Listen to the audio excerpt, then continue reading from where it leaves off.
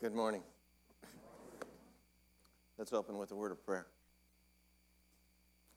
Thank you, Father, for the time that we can gather together in the name of your Son, Jesus, to bring you praise and to worship you and express our love and to do so together as a family, to lift our voices with one another in great harmony. And it reminds me of the joy that will be ours when billions of creatures stand before your throne and sing your praises. But for now, this is ours, and we thank you that you're present with us.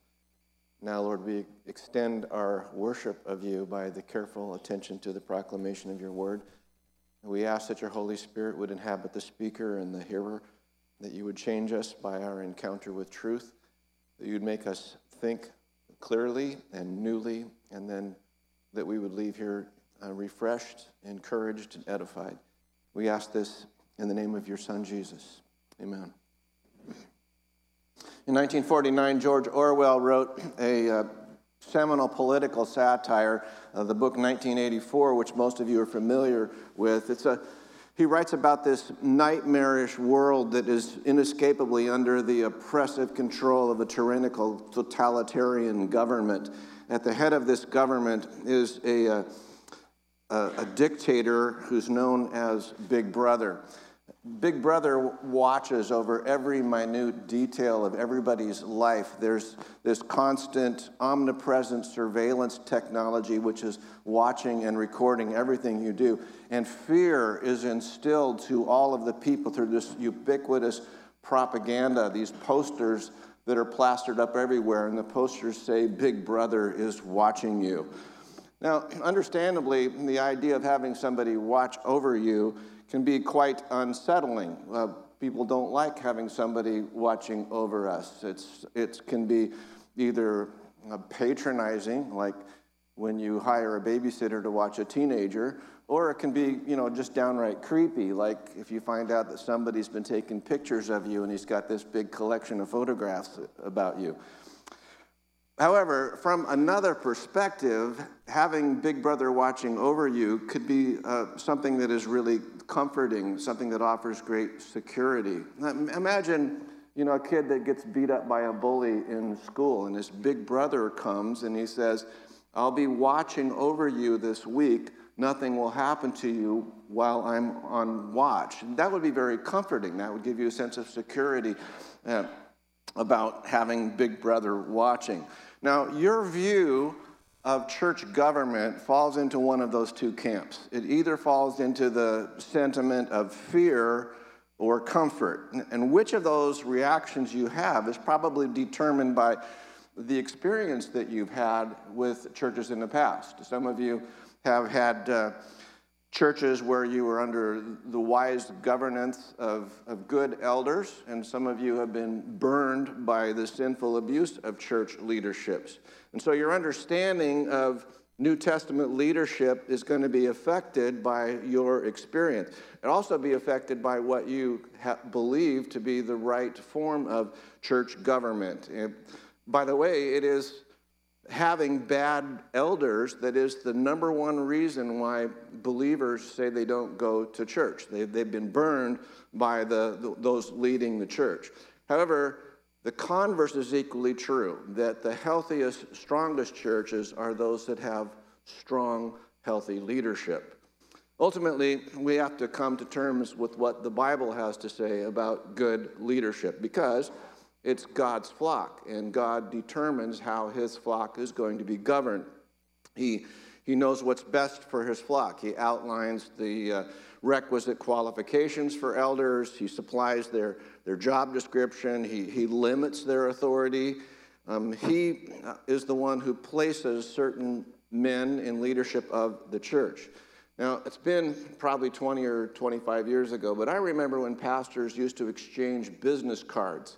And the business card would tell you the guy's name and something of contact information about them. My business card said my name, and it said, the Bible verse, we must have faith, hope, courage, and lunch together sometime. And that was my business card. Some of you may have that card. But, other business cards can tell you a lot about what that man thinks about his position or what his church thinks about the authority, the governance of elders in the church. You know, if you got a business card that said, Regional Bishop of the North Olympic Peninsula, you know, it would tell you that their church is rather rigid. It has a hierarchy that's rather formed, and it is geographically associated.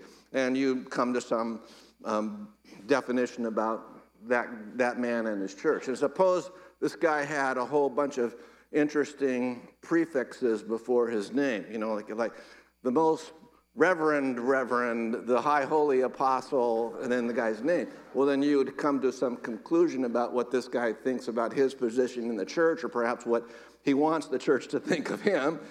Or say you get a card that says the anointed prophet and high priest of the flaming Old Testament covenant ministries.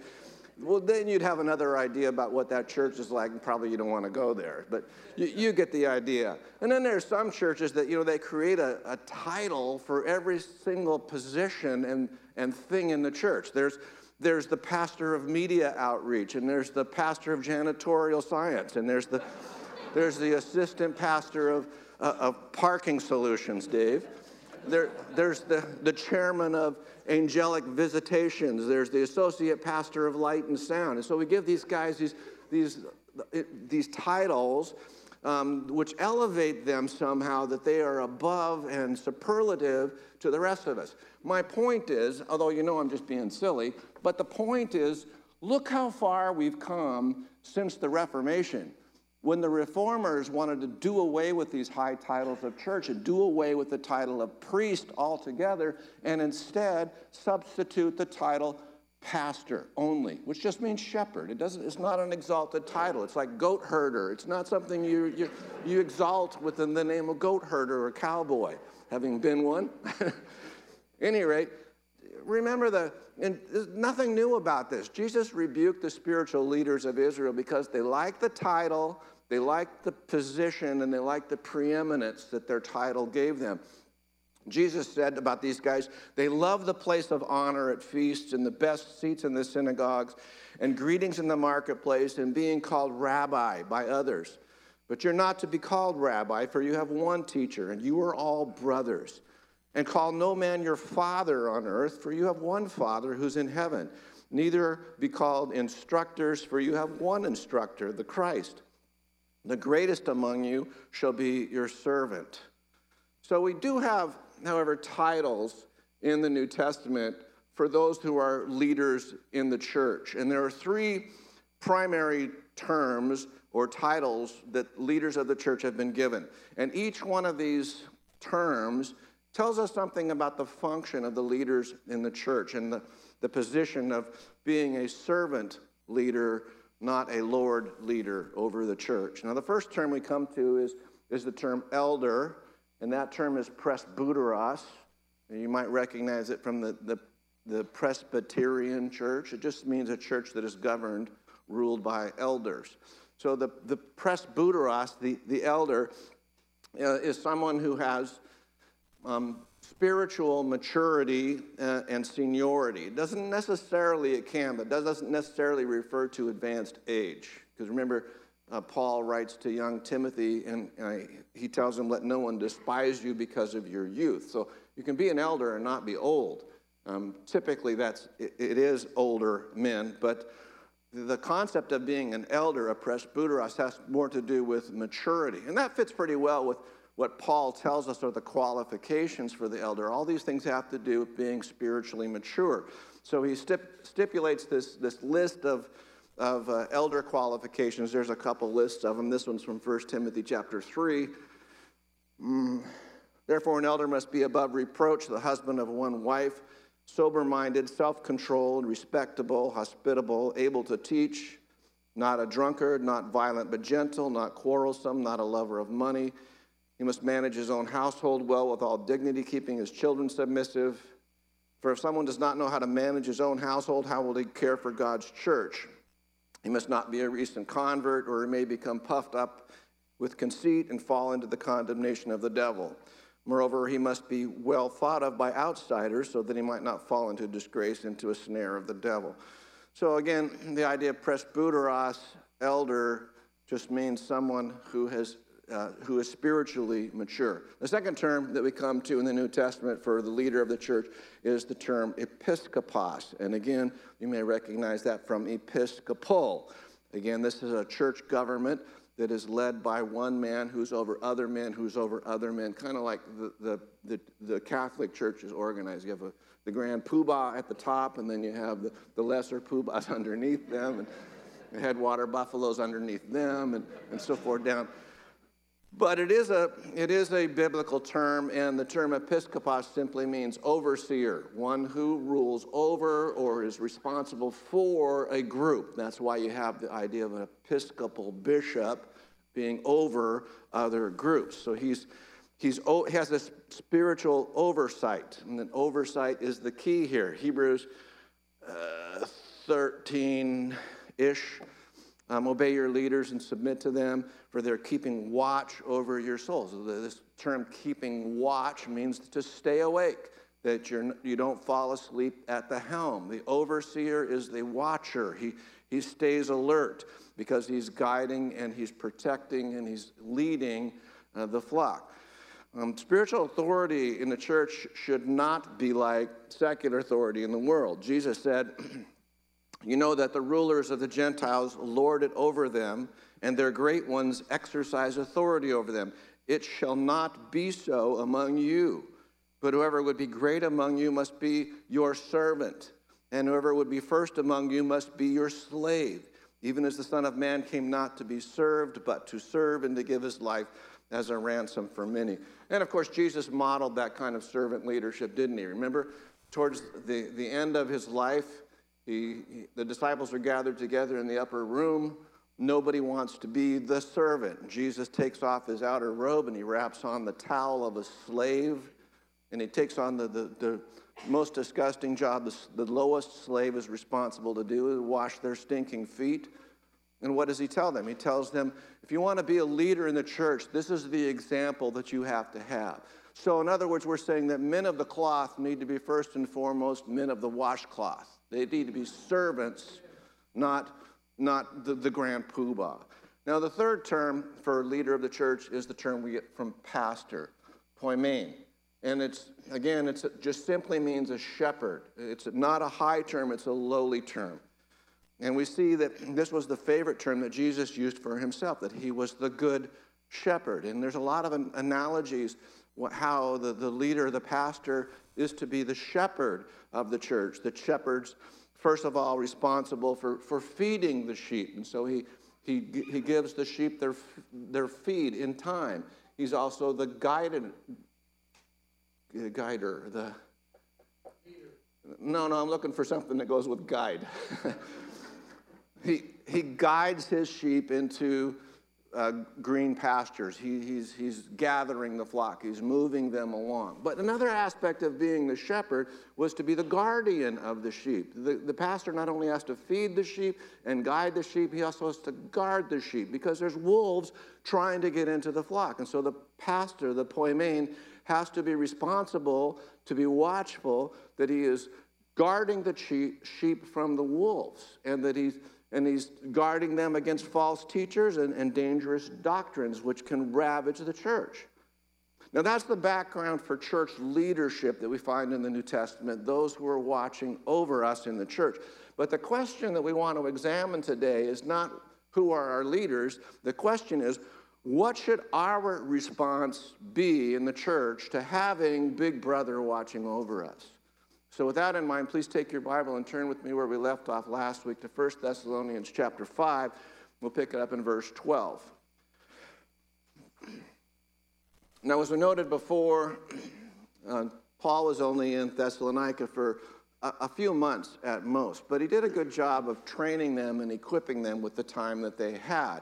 And Paul was concerned because he had to leave before he felt the job was done. He sent Timothy back up to Thessalonica to figure out how are things going back there. Timothy comes back and he reports to Paul things are going well, but they have these issues and these questions. And so the whole book is written in response to the issues and the questions that Timothy has brought back from Thessalonica to Paul. And certainly they want to know stuff. They want to know about the second coming. Paul had told them that Jesus was coming soon. They want to know, what are we looking for? How soon is he coming? They want to know some timeline. They want to know some evidences, things to watch for. They want to know, because they're expecting his soon return, they want to know about their friends who died before Jesus comes back. If somebody dies before Jesus comes, do they miss out on the resurrection? Do they miss out on Jesus? And so they have these questions that they want Paul to answer. So Paul is writing this letter to answer their questions, and he's telling them not just the answer to their questions, he's telling them what they need to know to function as a church and what they should be doing right now with this urgent expectation that Christ is coming, and he's coming soon. How do we live in the light of Jesus' soon return? Coincidentally, that is also what we want to know. How do we live our lives, individually and as a church, in light of the fact that you're going to die and you're going to meet Jesus, or he's going to come and you're going to meet Jesus? How do we live our lives now with that certainty? Now, in the Bible, there's all kinds of metaphors about what the church is like. And if you look at any of these metaphors, you have the body, the bride, the building, the temple, the family. All of these metaphors have to deal with the fact that there is one thing with many parts, right? There's not many brides, many bodies, many families, many buildings, many temples. There's one family, there's one building, one body. And so the whole point of that is, if we're going to be a church, there's going to have to be this unity with this diversity. So, and the illustration that Paul is using here is that of a family. So we find that this last half of Thessalonians chapter 5 has to do with this metaphor of the church being a family, that we're all together in this. We're brothers and sisters. We have one Lord. We have one Savior. We have one God who is our Father. We are all his sons and his daughters. Therefore, we are brothers and sisters with one another. That's the analogy, the metaphor that Paul is trying to bring home here. That we are to, let's back up in the text here. Chapter 4, verse 9, that we're to love each other. Chapter 4, verse 18, that we're to comfort one another. Chapter 5:11, that we're to encourage one another and build one another up. See, this has to do with the imagery of the family, that the church is a family, that we have this anotherness that's part of being members of the church. And now he takes this analogy up and he's trying to break it into three essential aspects. The first two we'll cover today, the third one we'll cover next week. The first aspect from chapter 5, verses 12 to 13, has to do with how the church relates elders to the congregation. The second aspect, 14 and 15, has to do with how the church relates to each other in this family of faith. And then the third aspect that we're going to deal with next week from 16 on to 28, 27, how many verses are there? 28, I think. Okay, has to do with how the church relates with God. So it kind of, the three break into two nice groups, and we're going to cover the third one next week. And how the church relates to the Word of God and how it evokes the worship of God. So again, verse 12, 1 Thessalonians 5:12. We ask you, brothers, to respect those who labor among you and are over you in the Lord and admonish you, and to esteem them very highly in love because of their work. Be at peace among yourselves. So he tells us 6 things, 3 from the aspect of the elders, 3 from the aspect of the church. The elders, you are to respect, esteem, and love the elders who lead, labor, and admonish the church. So that those 6 things divided into 2 groups of 3. So and the question that we want to know first is how we as a church are to relate to our elders. And again, he's not talking about how the church relates to him as the church founder or pastor or evangelist or whatever. He's talking about how the church of Thessalonica relates to those whom have been placed in authority over them, who were them, how they should interact with their elders. And again, although we've just discussed the 3 different terms that New Testament uses for church leadership, None of these terms are found in the text here. There's no use of the word elder, overseer, or pastor. But those are the men that we should be thinking about, because he tells us those who labor among you and are over you in the Lord and admonish you. That's who he's talking about, even though he doesn't use those terms. Now, the first thing he talks about is these elders labor among you. Being an elder is hard work. And the word he uses for labor doesn't mean just doing a job. This is hard work. This is work that causes sweat and toil. And so he uses that same word when he talks about the farmer who plants his field and reaps the harvest. He's working up a sweat. It's difficult work. And he uses the analogy of a soldier whose job is difficult and he's working at it, or an athlete who strives to do his very best to win the prize. So we're not talking about just a job to do. We're talking about toil, which is involved with doing the work.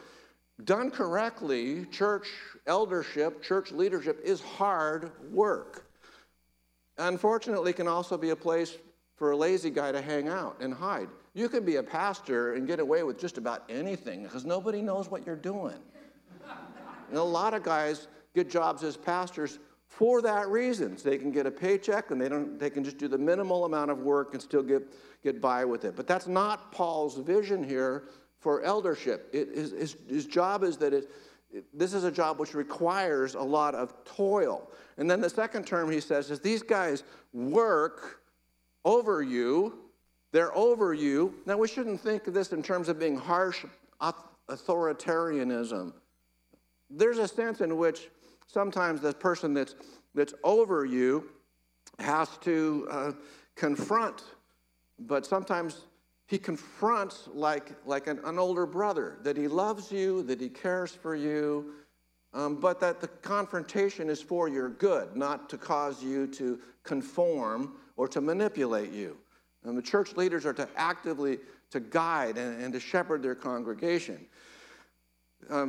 Paul uses the language in Ephesians 20:28. Watch. He says, care for the church of God. Watch over the church that God's placed you over. And so, obviously, there's bad examples of leadership. We're all painfully aware of that. Either we've been burned by bad church leadership or bad government, and so we have an essential distrust of them, or we've heard of, and we're glad we haven't been burned by bad leadership. And the church has always vacillated between extremes, two extremes of church governance. There's clericism, and there's anti-clericism. And the clericism, like the Catholic Church, where all of the authority and power and all the business of the church rested in this one man. And I'm not pointing my finger at the Catholics right now. I'm actually pointing my finger at evangelical churches today who have this one man who's kind of the superstar. Some of them even call themselves super apostles and super prophets.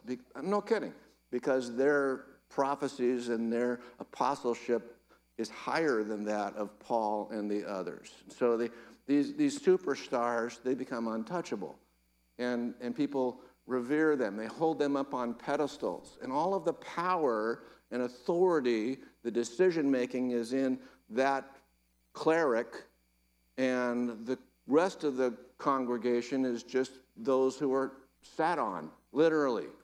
So that's the first error, this clericism of the church. The other extreme is a response to that is anti-clericism, and that is that we don't need those stinking sheriffs. We don't need a guy in charge. And you take the analogy of the body. Paul uses the analogy of the body and says, well, we all have an essential function. There are different functions, the foot, hand, eye, whatever. I have a different function, but I don't need somebody in charge of me telling me how to do my job. And so let's get rid of anything that smacks of being a pastor or being a church leader. The church is better off without someone. The problem with that is that that's not how God set up the church.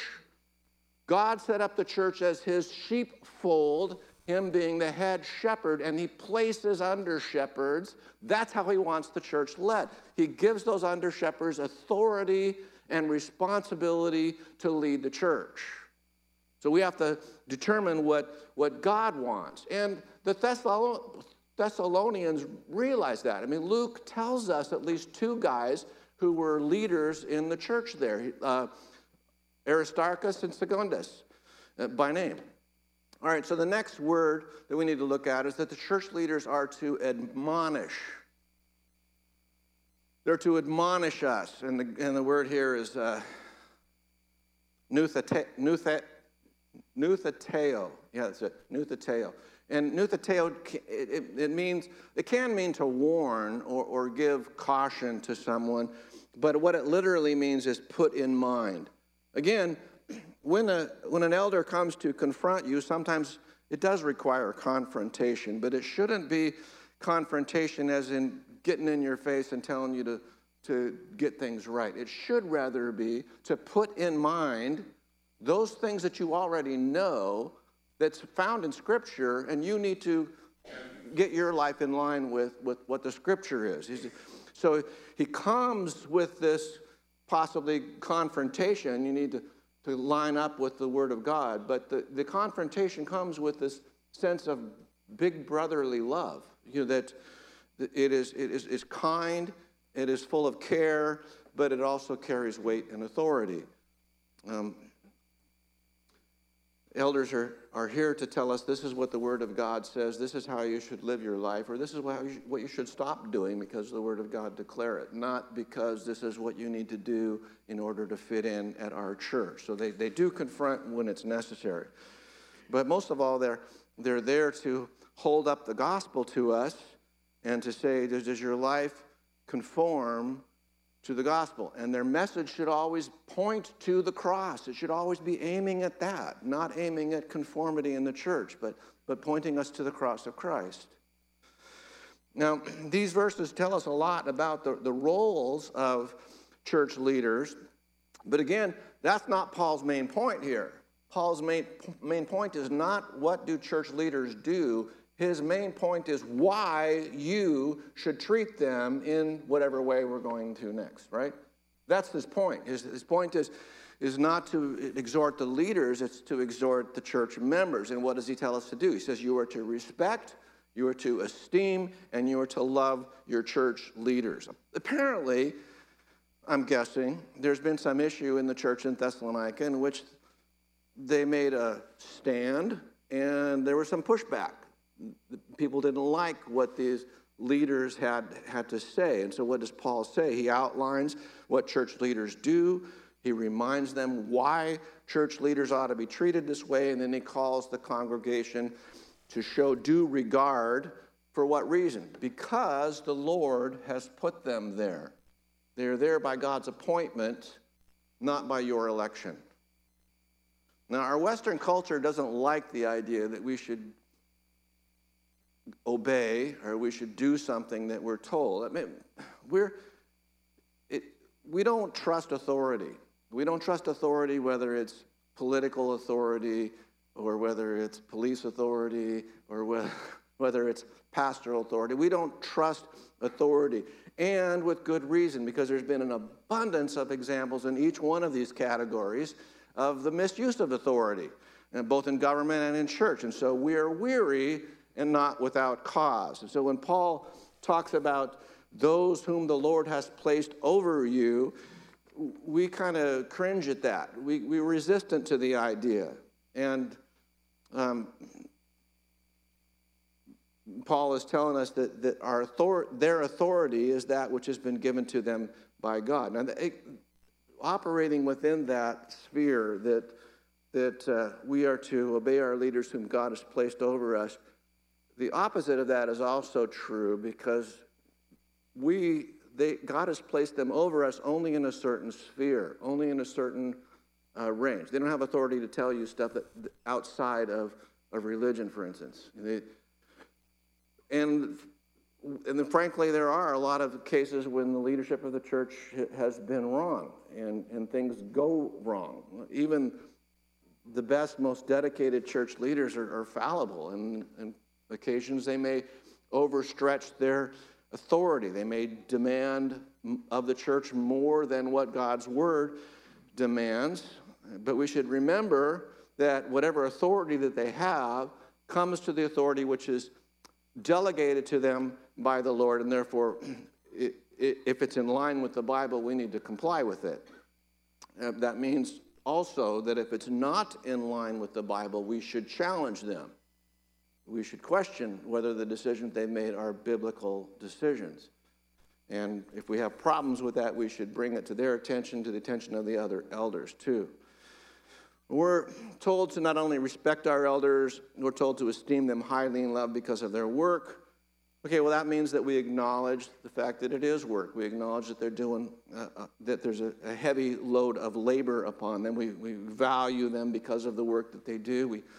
We pray for them. We tell them that we're praying for them. We show up at meetings and we listen carefully to their teaching. We invite them to come over. We show them respect and esteem because that brings as much benefit to the church as it does to the church's leaders, to the church's ministers. Elders are to exercise authority, and church members must submit to that authority. Sometimes that means that we as a congregation need to cheerfully accept decisions that are not fully understood because we understand at least that the elders have been involved in praying about this and looking at the Word of God, and though we don't have all the information, we trust their spiritual judgment according to the Scriptures. And again, undoubtedly there's going to be occasions when elders make mistakes, and if they choose to take a path which is unscriptural, it's your responsibility to leave the church. If the elders are not scriptural and you can't trust their leadership, go someplace else where you can trust the leadership of the church. But it should be the norm of God's people that we submit respectfully and respond to the authority that God's placed over the church, and we are obedient to his word. I am repeatedly astonished by church members that elect spiritual men of good judgment and good quality to serve as their leaders, and then jump to the worst possible conclusion about these men, these same men who have been making decisions after hours of prayerful and scriptural deliberation. And these are the guys that Paul is writing to, and he tells them that this kind of unruliness in the church should not happen, and he tells them to respect those who labor among you and are over you in the Lord, and esteem them very highly in love because of the work they do. This esteem very highly has two prefixes to it: hyper or hooper, ek, pariso.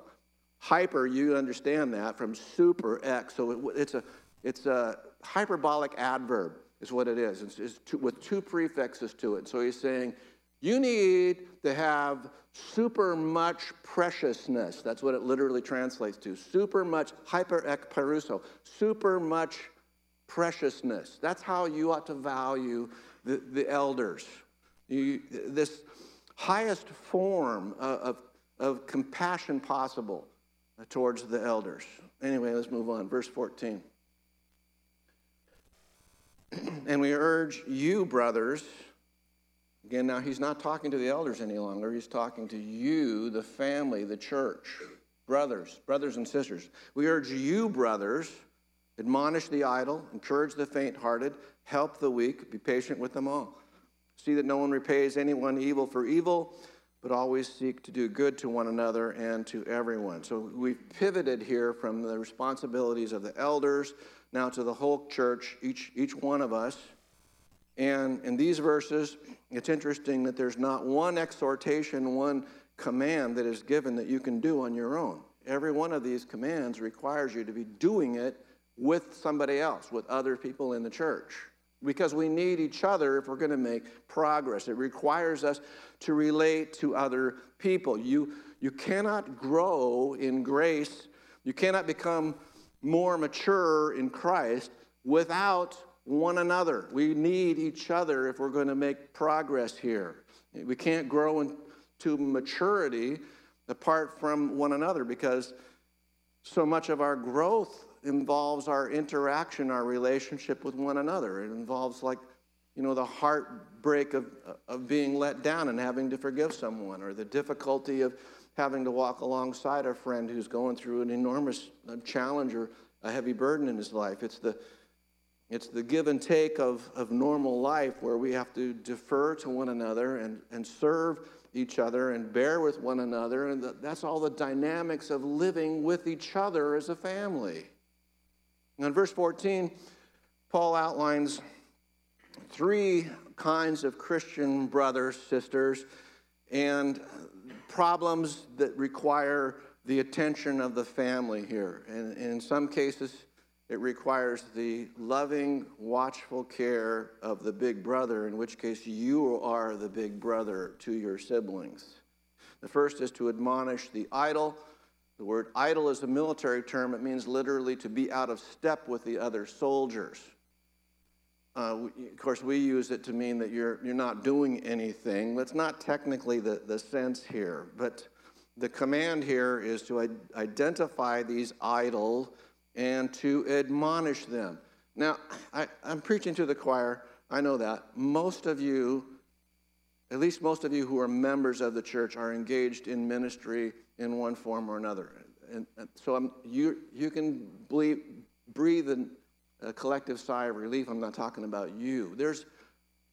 Because you recognize that the way that you serve the Lord is to serve his church. I don't mean the institution. I mean your family, your church family. You serve the Lord by serving the church family. And most of you are engaged in some way of doing that. But others, frankly, are religious consumers. They don't come to church to serve the Lord. They come to church because they want to have their religious consumer needs met. And if they don't feel adequately met with their consumer needs, they're going to go to the next church where they can feel that their consumer needs are identified. So, you know where I'm going with that? Those are the idle. And you, brothers and sisters, need to identify the idle and admonish them, correct them. By admonish, that doesn't mean that you have the right to get in their face and tell them off.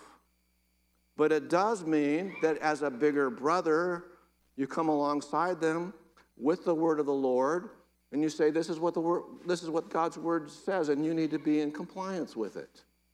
But you need to be careful, too, in your process of doing the admonishment, that you do know what the word of God says. So spend some time knowing what it requires before you start shooting your mouth off in somebody else's face.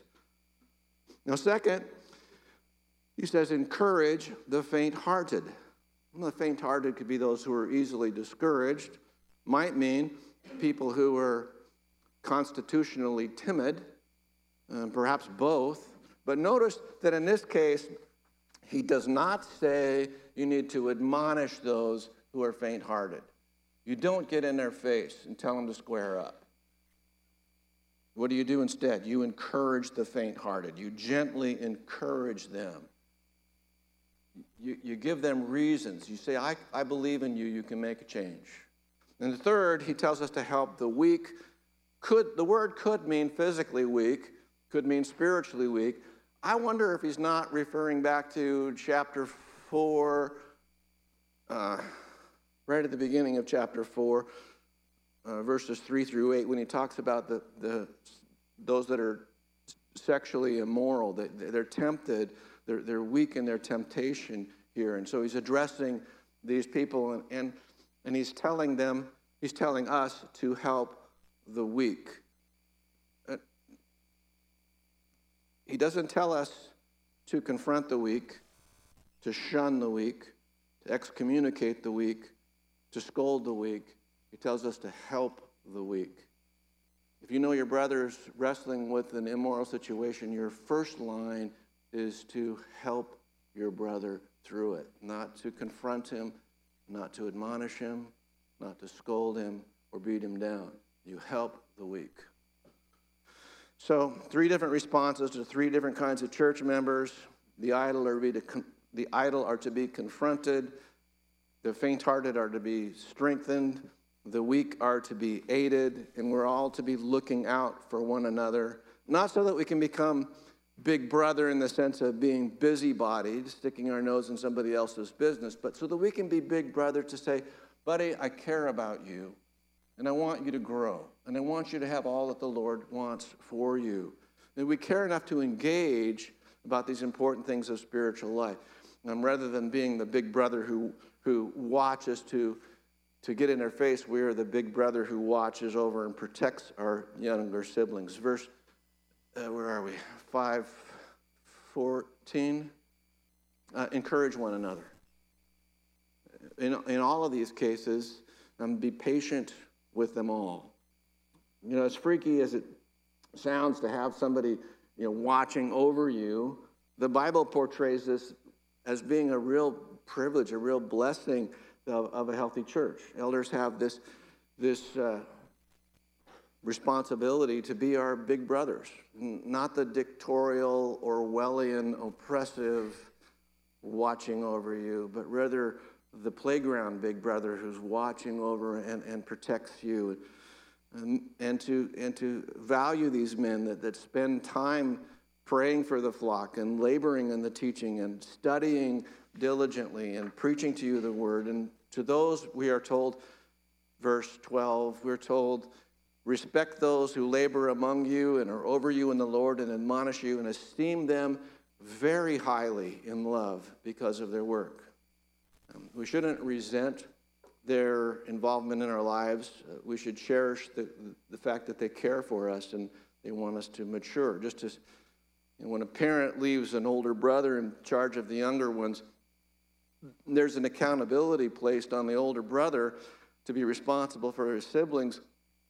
There's also an equal expectation on the part of the siblings that they're going to respect their parents' authority by submitting to their older brother's authority, delegated authority. The author of Hebrews writes, obey your leaders and submit to them, for they're watching over your souls as those who will give an account. Let them do this with joy and not with groaning, for that would be of no advantage to you. To a mature believer, to these Thessalonians, these are words of reassurance and comfort. They're not words of fear and suspicion. What a comfort to know that your big brother who loves you is watching over you in his love. Let's pray.